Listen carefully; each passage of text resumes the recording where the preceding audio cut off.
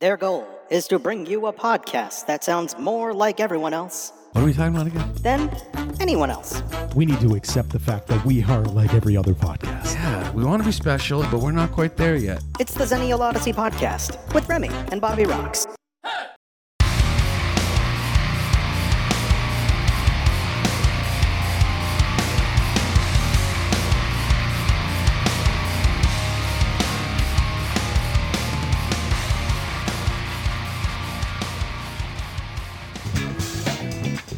Oh, What about that? that's much better, bro. Coming back to the Xennial Show.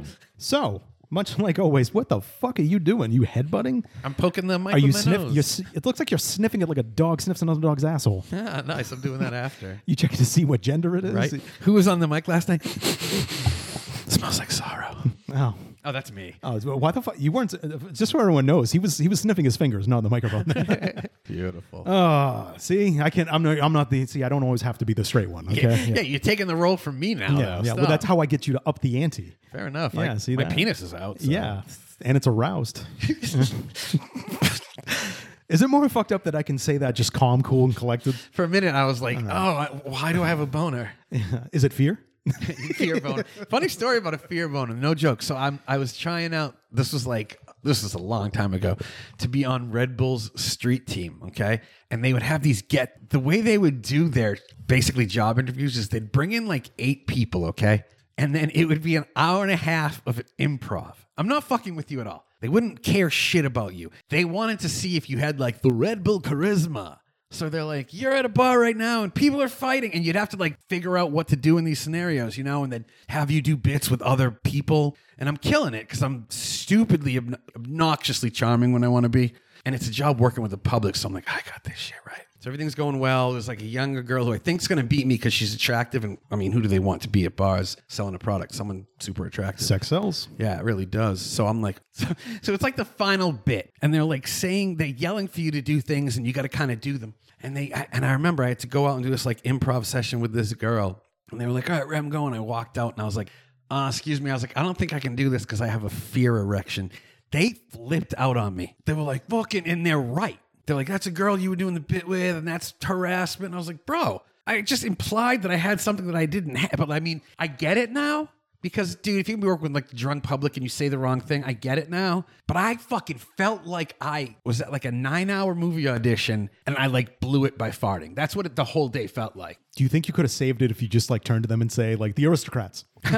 Like, in case you guys don't know, it's the punchline for the longest, dirtiest joke ever. And if you just say the aristocrats sometimes, people in the room will get the joke and be like, hey, yeah, I probably could have, but there wasn't enough dog fucking for it to be an aristocrat. oh. Yeah. Don't forget, that's the big selling point of that joke, depending on who's telling it. But yeah, again, the fear erection. I thought I was like being bar funny, but I saw that the way they shut down. I'm like, one of you guys raped somebody, huh? Your production company has had to settle because of you. Yeah, wow, guys. I'm actually seeing that the bloody knows that this was a trauma directly related to one of you guys. So fear boners, overrated. Don't bring them up. Okay, I won't bring it up. By the way, your story kind of reminded me of the beginning of Role Models.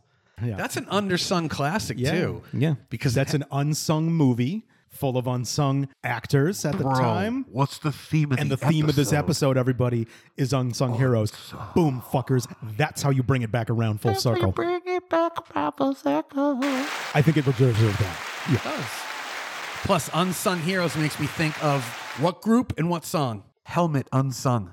Great song, great band. That's going to be the song for this episode. Greatness. All right. So yeah, speaking of a song, we'll play a song. We'll come back. We'll have our topics. We have our individuals. We have our unsung heroes. We're gonna have some comparing, contrasting. See who got similar. See who don't got similar. See if we agree with them. See if the other one's full of shit. That's it, man. All right. Sound like a plan. So yeah, we'll play that song. We'll come back and we'll give that one to you guys. I don't mind stealing bread from the man that dance. So what it sounds like you're saying is instead of going on a hunger strike, you're going on an odyssey. Oh, this Bob's on fire today, people. This episode should have a charge, 99 cents a listen.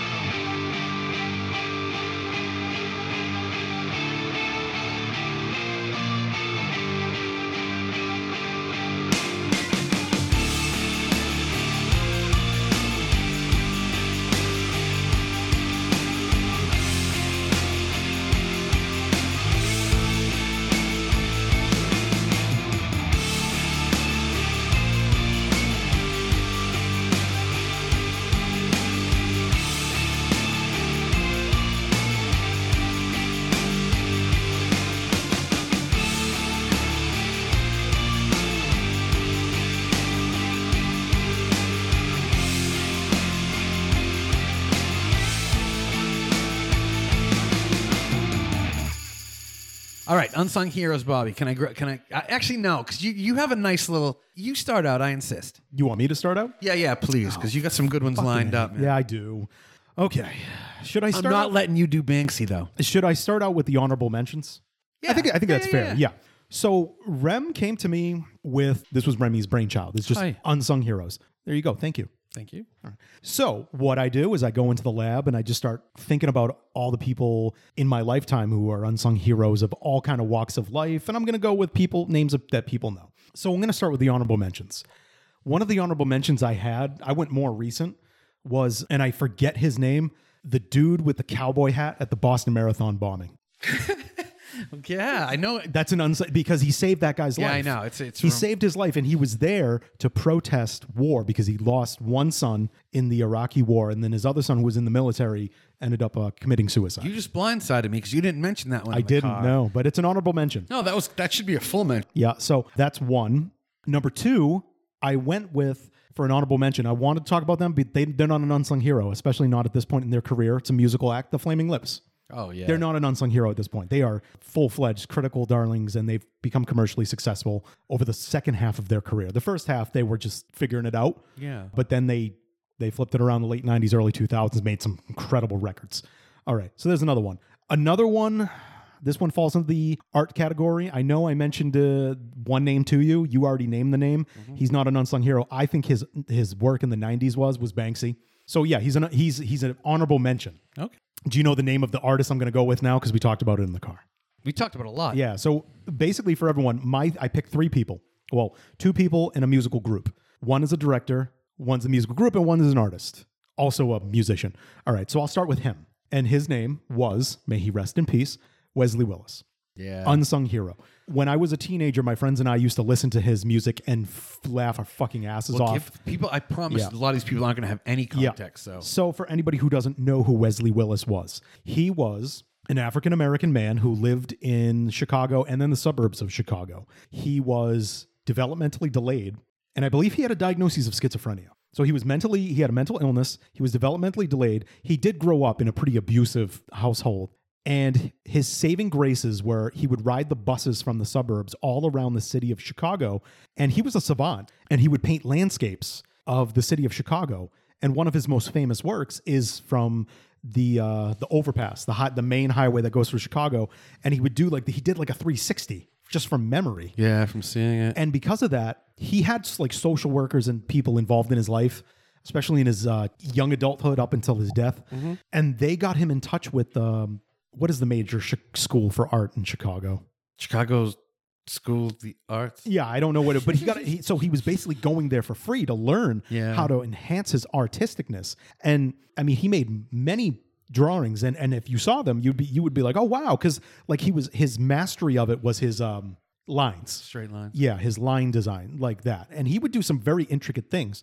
So now let's fast forward like 10 years, and then he decides he's going to create a band. So pure. Yeah, and it was Wesley Willis. So at different times, he would be solo, so it would just be Wesley Willis. But then he got a backing band, and when he'd go on the road, they would do it live. Yeah, he got that big, people. He got on MTV. He was on Howard Stern. You've all heard Rock and Roll McDonald's. Yeah, exactly. And his backing band was named the Fiasco Band. So Wesley Willis and the Fiasco Band. It's like a beauty. If you heard his interview on Howard Stern, yeah, if you're like me, a 16-year-old fuckhead, you're listening to it laughing your ass off because you're like, oh my God, because he's talking about things being a hell ride. He's talking about his voice. I would get in a fight with the Fiasco Band. They would yell at me and I yell at them back. Like he would literally talk like that. So yeah, he would get his songs played on MTV. By the way, most of his songs were just the pre-recordings on a Casio keyboard. You can tell it's so raw. Yeah. His famous songs, I Got Kicked Out of Church, Alanis Morissette, Eat Mule Shit. My favorite, Cut the Mullet. Yeah, exactly. Yeah. Or sucking emu's dick or something like that. I mean, yeah, he had all these names. Now, in hindsight, I believe it was Crackle. Crackle was the first place that you could find the documentary on his life. Oh, yeah. Yeah, it's a hell ride. So what you realize is a lot of the lyrical content that he was talking about was about the trauma he experienced in his life. And then one of the fabulous things, Remy, did you remember, you've listened to enough of Wesley Willis that, I mean, you know how he always did those shout outs at the end? Yeah. Like rock over London, rock on Chicago. And then he'd do like a commercial bit.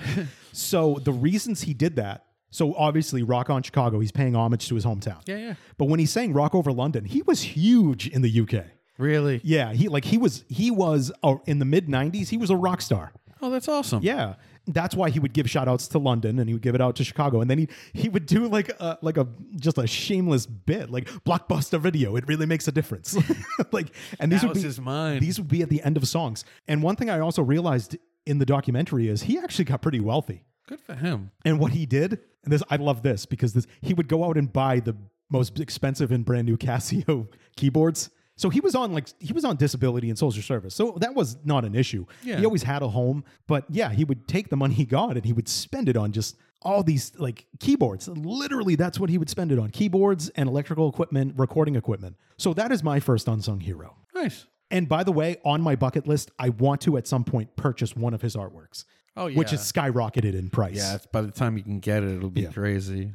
Yeah, and I have a different appreciation for his art, but also his music, because he would say, like, when he's talking about hell rides, he would say that's when he would basically go into a psychotic episode, and he was able to articulate to the best of his ability that there would be things in his life that would trigger that, and that's where a lot of that came out, and that was to him was cathartic. Oh shit! So yeah, teenage me feels like a dick now on back on that, but I'm glad I experienced Wesley Willis. Yeah, there's a purity to him. Yeah, there was a purity to him.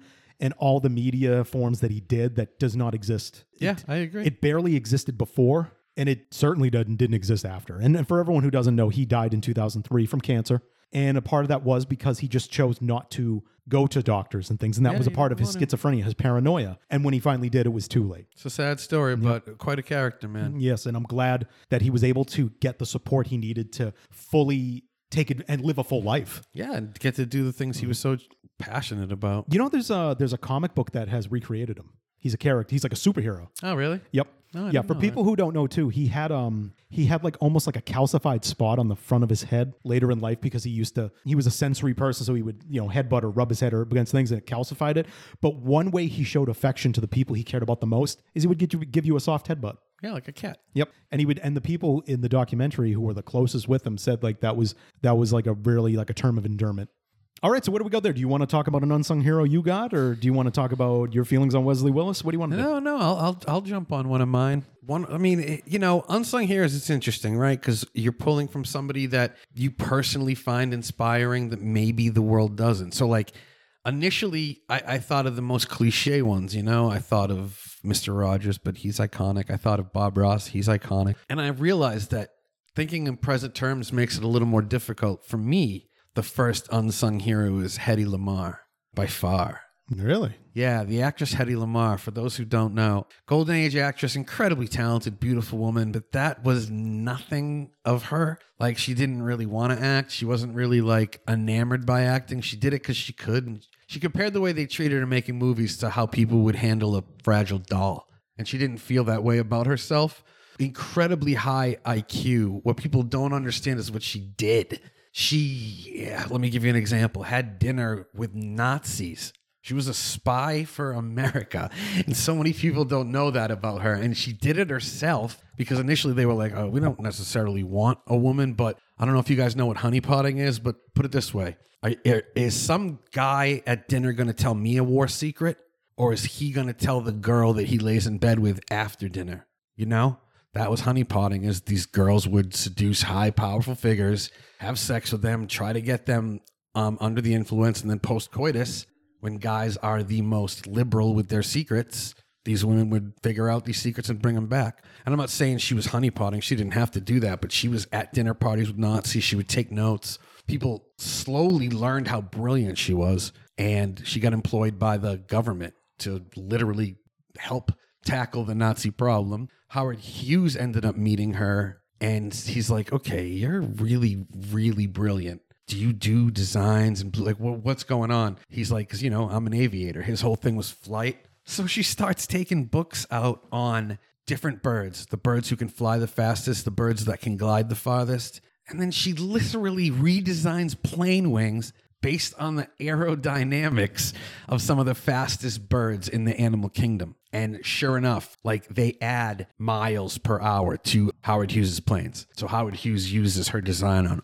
all of his plans immediately. Keeps it kind of hush-hush because she's like working closely with him. She's brilliant. He's the one who created the Spruce Goose, right? Yep. Okay. Thing that shouldn't have flown but did. Yeah. The Flying City. But in a time when women weren't allowed to have voices, first of all. In a time when women weren't allowed to have free thought, first of all. In a time when women, if you weren't a wife or a mother, you had no value. She didn't want those ideals. She literally wanted to better the world, stop war, and make aviation and things easier.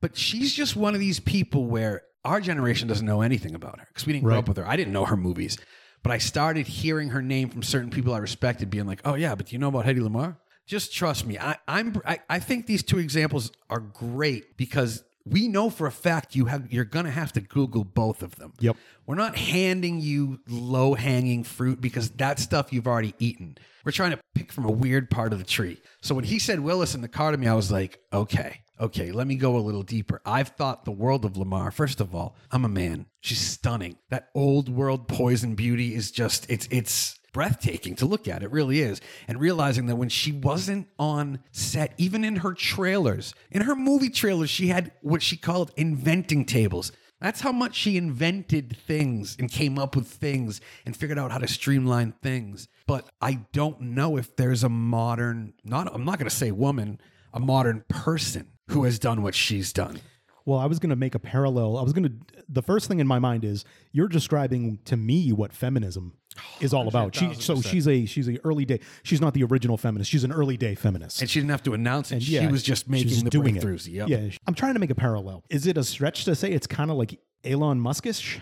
No, not at all. Okay, all right. Not at all, because she was working on flight and she just everything. She was figuring out how to get better gallons for plane mileage. Like the other person I can compare this to, believe it or not, my good friend Kate Beckinsale. Not really my good friend, but because she's another woman who, for example, if you looked at Kate Beckinsale, you'd be like, oh, okay, yeah, my heart just stopped. She's stunning, and she's fun and she's talented in her films.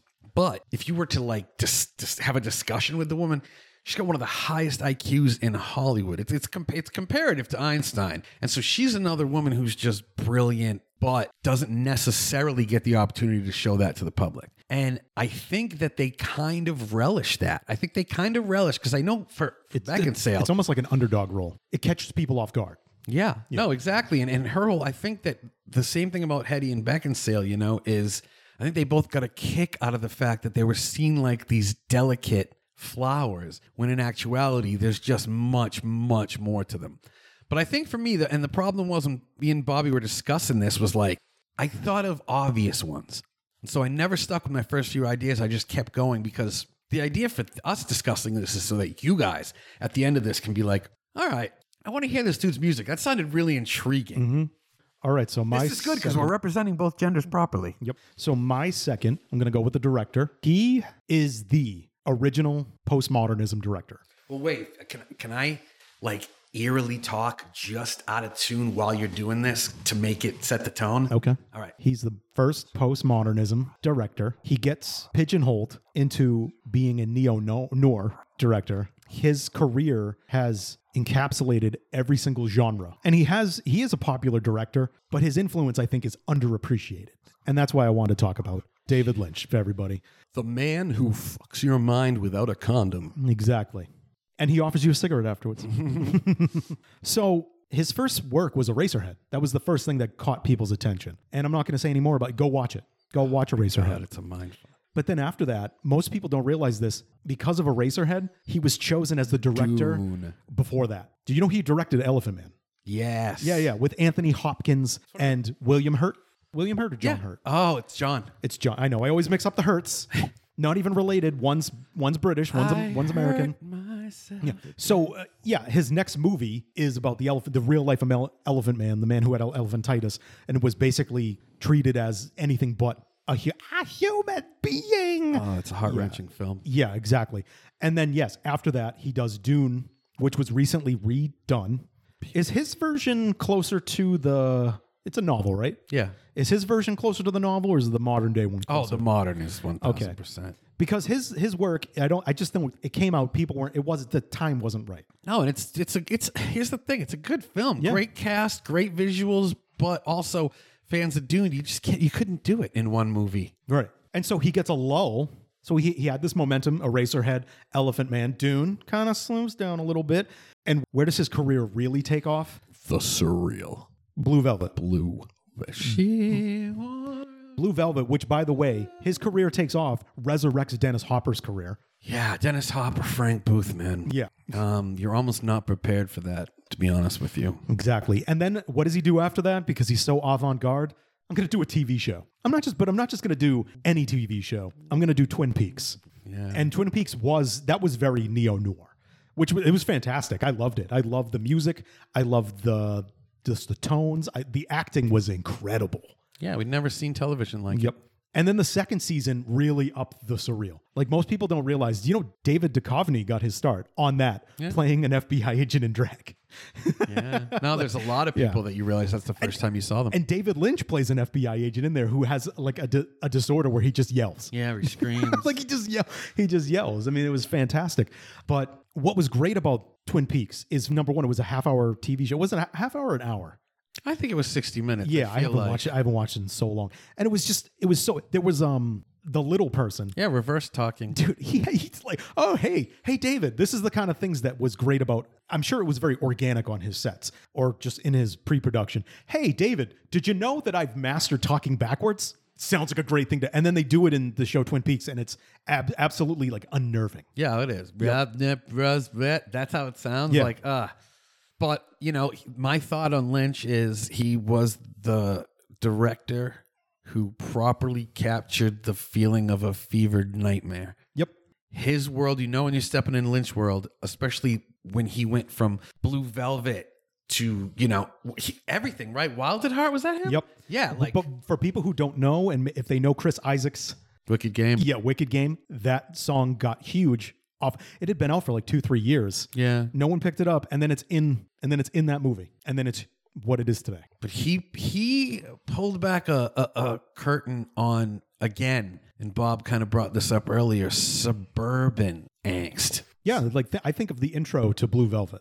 Yeah, for people who've never seen it, there's an intro where it showed like the manicured 1950s perfect lawn in the suburbs and all that, and then it just zooms in on the grass, and then it goes into the dirt, and it just shows all the bugs. Just great. That, by the way, they're great. That's the introduction to the movie. Yeah, that's suburbia. Yeah, showing you that, hey, beyond the aesthetics, there's a different world, and that's a theme that always comes across in his future films.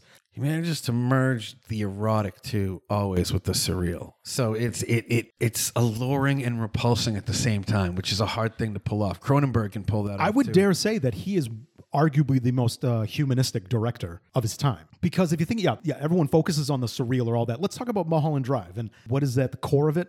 Naomi Watts' character, going to LA to live that dream of being an actress, and just her life down spiraling and falling apart, and she finds love, and then the love doesn't love her back. And that's all mixed in with all the fuck-uppery that's going on around. Random characters and the disturbing little vignettes. Yeah. But, Lynch, arguably one of the best directors alive. My second unsung is a singer-songwriter by the name of Tori Amos. Oh, I love Tori Amos. Yeah, I mean, again, the 90s thing. For me, Tori Amos, she's a piano player, absolutely beautiful music. Some people like it, some people don't. But what Tori Amos did for me in the 90s, and the reason I would consider her an unsung hero, is she educated me more about the feminine energy, is what I have to say. As a guy coming up, you don't necessarily understand a woman's standpoint about certain things, or how certain subjects can affect a woman much differently than a man. And I was coming up, I lived with my mom and my sister, but then about the 7th grade, I was like, I want to live with my dad for a while, I think. I want to balance it out a little. Mm-hmm. And it was interesting because me and Bob were already talking about how the 90s were very, almost overly sexual and sexually aggressive. And Tori Amos has these songs. Unfortunately, as a young girl herself, she was essayed, sexually assaulted.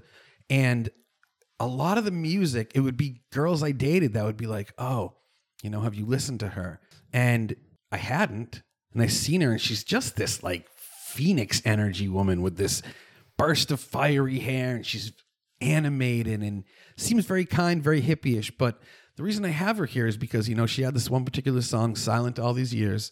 And it was one of her biggest songs, but that song was about her coming to terms with her abuse and what had happened to her and how it didn't keep her from getting her voice. It just delayed it a little bit. But I know for me, when it would be girlfriends playing her, and I'd always be kind of affected because she's got this really original, unique, butterfly-ish voice that kind of like swings from highs to lows. And again, as a man, for me, it was just, I think I needed that at that time because I only had the male vision, and I don't think I necessarily understood that we are incredibly different creatures. And I don't know if my relationships, some of them would have been as healthy if I didn't understand her and I didn't listen to her. Even like if you watch her in interviews, even the way she talks to people, she looks people in the eyes. She's very human. And, you know, in a world in the 90s, the ones who were big were Madonna, En Vogue, larger than life, sexual, you know, and she didn't really work that angle. She was, man. You see that woman sit on a piano bench and you start feeling things. Trust me. She squirms them hips like, you know what I'm talking about, boy? But it was the idea of, as corny as it may sound, I am woman, hear me roar. But me hearing that and applying it more to life and realizing that I still had stuff to learn. Can I give you my spin on Tori Amos? Oh. Like her voice. She showed that you didn't have to yell from the highest mountain at the top of your lungs to get your message out there. Yeah. And one thing I appreciated about her in her heyday was her ability to arrange music. Oh. She was phenomenal at arranging music. And I feel like we should bring up her biggest hit, God, right? Yeah. Yeah. I mean, for people who... No. What's her biggest hit? Isn't God that Joan Baez chick? What if God was one of us? No, not that song. No. No. Come on, Rem. I can't. God, sometimes you don't come through. So yeah. Yeah, see, man. Yeah. Good call. Yeah. But I bring that up mainly for if you take a step back and you just listen to her lyrics and then you think about how she's presenting it vocally, it's incredible. Yeah, conversation with God. Just like, would you consider this side? Yeah. Like, God, sometimes you just don't come through. Do you need a woman to look over you? Oh, like Yeah. You're right, man. I blanked out. It's sung, the chorus is sung so, it's not delicate. I don't want to say that. Manic. But it's sung soft. But the lyrics are powerful. And that's like, you know, sound like, excuse me, but can I be for... It's like this gentle melody, but, you know, even the opening line of that song sounds all these years. Excuse me, but can I be you for a while? Mm-hmm. My dog won't bite if you sit real still. I might even be paraphrasing two verses there, but I know the song opens with, excuse me, but can I be you for a while? And it's like you think about that and you listen to it and you're like, no, being a woman sounds horrifying. Mm-hmm. But I'm very thankful to her, you know, and it's not just her. Unfortunately, like I kind of wish I could say Alanis, Tori, Fiona Apple, Sarah McLachlan. Like we had a batch of female musicians in the late 90s into the early aughts that really switched it up. Like these weren't women who had to push up their tits to get their videos on MTV. These weren't women who had to have songs about fucking to be on MTV, you know? And I think it set the tone for the Lilith Fair too, which was the celebration of women in the 90s, in the early aughts, and that was unheard of. So I have to say Unsung, and it's not just for me. I can't imagine the amount of women that Tori Amos helped.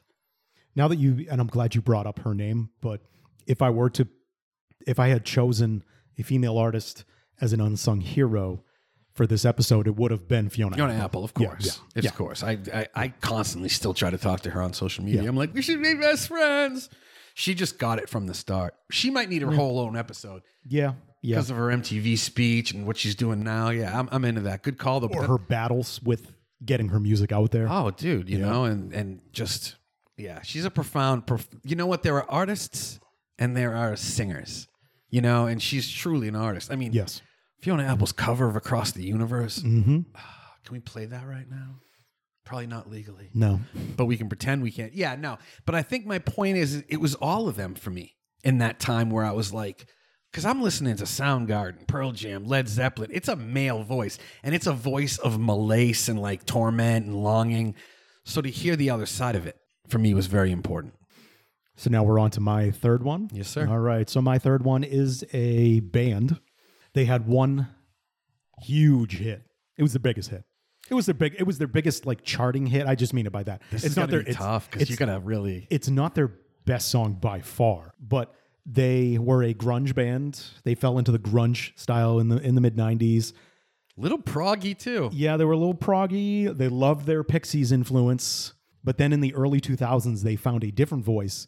And in my opinion, they started to they hit their stride and made their best music. And that would be Not a Surf. Now we'll give you guys a minute because this is when we say a deep cut, there's a lot of people going to hear this and say, who? Yeah, who? I can try to help. I'm the head of the class. I'm popular. There you go. Yeah. Avant-garde spoken word 90s rock.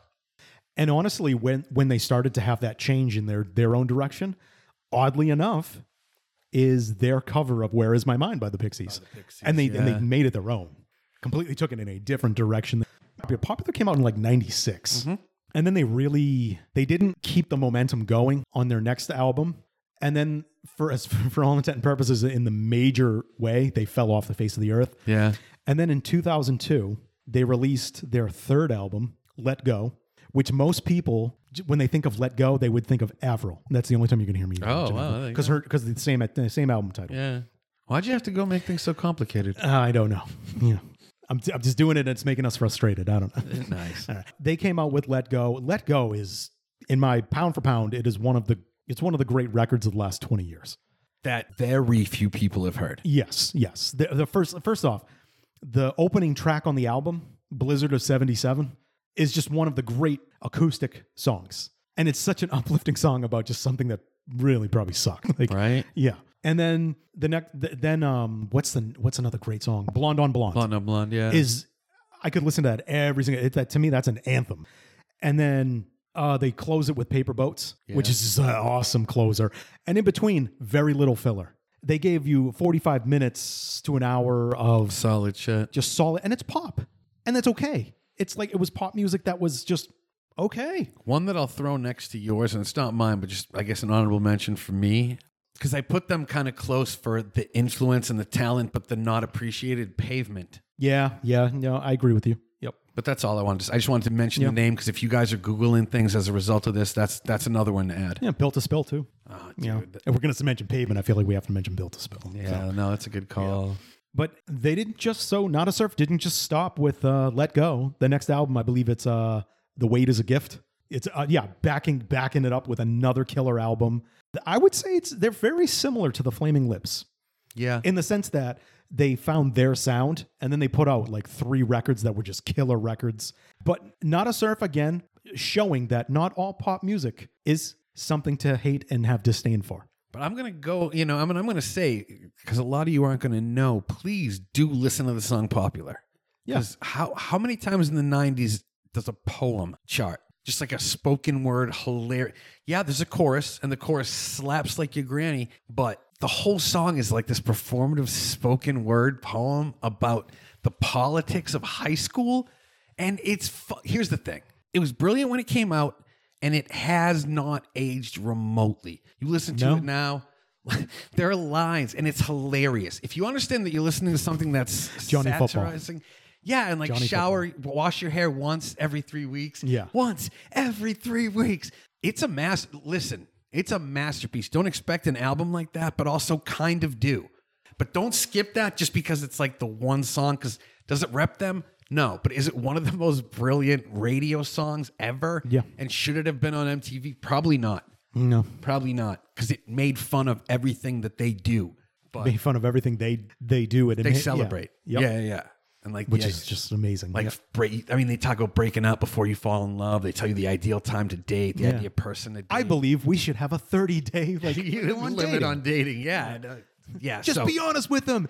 He'll respect you for your right. Yeah. But even that, and it builds to this anthemic chorus, but then it goes back to these 2 little notes and them just talking. And it's kind of profound. I've always thought it was a profound song. Well, you know why they got on MTV? It's because of Weezer. Oh, yeah. It was that era of, listen, these nerds make decent... It's like, it's kind of like Rivers Cuomo from Weezer. Oh, look at that. Let's put him on. But I mean, that's the problem with music back then. You know what I mean? I would also argue speak about 2 bands' careers that went in opposite directions. Yeah. Oh. Yeah. You know, you either embrace it or you disappear and don't embrace it. Yeah, like Weezer had the Blue Album and Pinkerton, criminally underrated Pinkerton. Yeah, people love that. And I know everyone's like, oh yeah, the Green Album, all this when they came back, but You know, it's suitable, but it doesn't hit like the first two at all. Nope. You know? Nope. Their first two albums you could listen to start to finish. Oh yeah, there's not, and the track listings are so perfect because Weezer has this ability to have the end of one track sort of bleed into the next. But yeah, there was definitely a time in the 90s where it was like, oh, any band that's like a successful band will take them. You know, it's like, think about Limp Bizkit. Limp Bizkit existed outside of Korn and a few others. There weren't a ton of bands like them at first. Then the gates opened, and that's what killed that sort of puke rock movement. But the great thing we got out of that was White Pony by Deftones. Oh, that's it. You see, I don't even put that in butt rock at all. Well, I mean, they got the world would. They got lumped in rap and new metal and all that, and they said, "Oh, okay, well, we're just going to make White Pony." White Pony was what would happen if Radiohead made a metal record. Yeah, they even said that's what they wanted. You know, they were like, "We're trying to show people melodies." Yeah. Speaking of albums, I could listen to start to finish. Yeah. No, I mean, Deftones is one of those rare things because nobody sounds like the Deftones. They have such a unique, melodic, crunchy sound, and they just care about their sound. Yeah. And it can change album to album, but they care about their sound, and that's it. Yeah, and Chino's the man. He's got like 19 side projects now. I like all of them. Crosses is like a new wave version of the Deftones, and Team Sleep is like a more experimental. He's the modern day Robert Smith. For my third, he's not really unsung, so I'm gonna mix him up with another person. But my third, it's Bob Ross. I merge him with Mr. Rogers and I make them into one person. But even like LeVar Burton back then, all those dudes from the like 80s and Reading Rainbow, who just basically were like, you know what? I'm going to be really gentle with people. I'm going to be kind and warm and gentle to people and let them know there's a pocket of world where that exists. Because like we can say what we want, but our generation came up with Bob Ross playing in the background. But these are like men who were incredibly gentle, incredibly kind. But I think for me, because I was kind of a gentle kid before I got super angry and I didn't understand what was going on around me, they were like, I mean, aren't they everybody's babysitters? Isn't that kind of what it is? But just the idea that grown men would devote their life to helping children, like legitimately, like teaching them lessons about death, about race, about love. I find that to be remarkable because the people who do it now, like, you know how many times Mr. Rogers was almost canceled just because it was public access? Yep. And he'd have to go in and fight for the show and keep it for another 5 years, keep it for another 5 years. But like now you got dudes like Blippy and these weird YouTube channels where I'm not as moved by guys who are making 25 million on YouTube a year. I'm sorry. Mr. Rogers barely got paid for the show. Same thing with Bob Ross. Like the thing people don't know about Ross is Ross got fucked. Yeah, he got completely fucked, man. Like, yeah. So I look at these guys as in a time when men weren't allowed to be gentle, and a time when men were not allowed to be sympathetic or soft-spoken or receptive to things. It was watching those guys, you know, a couple times a week that always made me feel less weird. Do you think people out there know like that Bob Ross would actually do paint sessions for where he would instruct people and all that? So people he made himself readily available to people. Yeah, you could sit and he'd do like rooms full of people, and he has one of my favorite quotes from one of his shows. You know, Back It Out or whatever. No, not to beat the devil out of it. No. That's a great Pat reference, by the way. Pat loved that. Always. Yeah, but no, his there are no mistakes. They're just happy little accidents. Yeah, my whole life is one giant happy little accident. But Bob Ross's view on that stuff that gets embedded into your mind, and it sort of plays when you need it. You know, if you're having a moment, it's like, what would Bob Ross do? Yeah, what would What would Mr. Rogers do? You know, what would those guys do? But I think the men from the 70s and 80s TV who generally wanted to educate. And I mean, unfortunately, we almost could have said Bill Cosby because of Reading Rainbow. Let's never discuss that. But you could say man. Jim Henson. Well, he was going to be my original one. Yeah. I actually met Jerry Nelson, too, the guy who was Henson's best friend, who did like Gobo and a bunch of the voices. But to an extent, I do think Henson's kind of normalized now as, but I actually, you're right, he's though. Permeated, because he's permeated. Henson, Bob Ross, and Mr. Rogers. Yeah, it's like a trifecta of like public access TV purity. But again, those guys were not looking for branding. They weren't looking for movie deals. They genuinely wanted to answer the questions kids might have. you know? And I think that's real hero shit. In a weird roundabout way, that's how I view what we're doing with the podcast here. Yeah. Yeah. Hopefully educating or at least giving people a different way to look at something, you know? So I guess to wrap it up with a bow, we could say these are the unsung heroes we chose.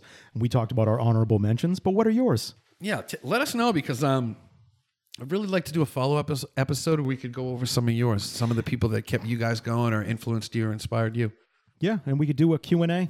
You could just fire stuff at us for inspiration, maybe giving us a point of view on something that we didn't think about. Yeah, we'd love to hear it. Yeah, but until that time, thank you guys for tuning in. You're our unsung heroes.